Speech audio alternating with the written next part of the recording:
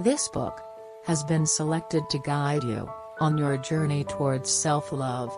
If you like it, you can get the full audiobook for free by taking Audible's 30-day free trial, just by clicking the link in the description.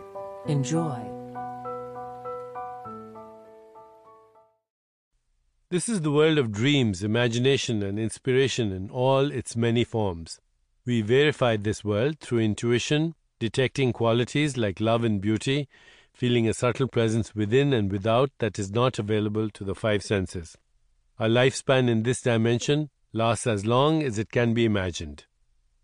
The laws of the subtle world are fluid. Events can happen forward or backward. Invisible structures may persist for a long time, for example, as myths and archetypes.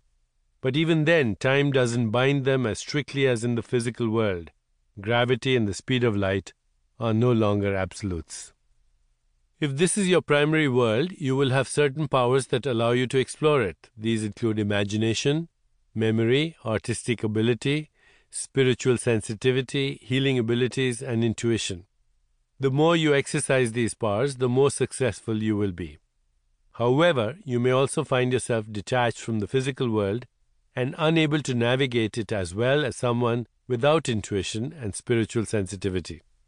This will worry you until you discover that the subtle world is capable of supporting you.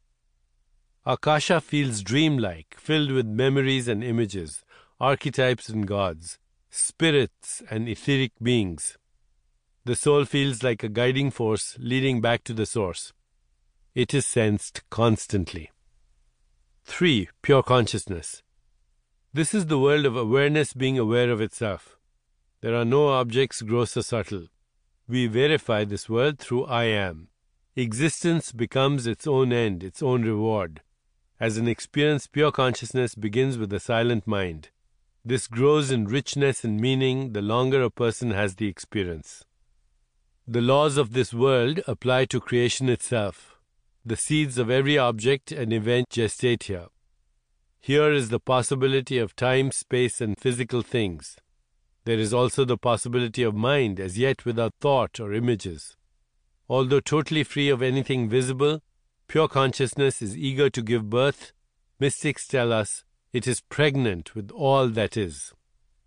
If this is your primary world, you need no powers to navigate it. The flow of time and the expansion of space are neutral events to you. They come and go within your being.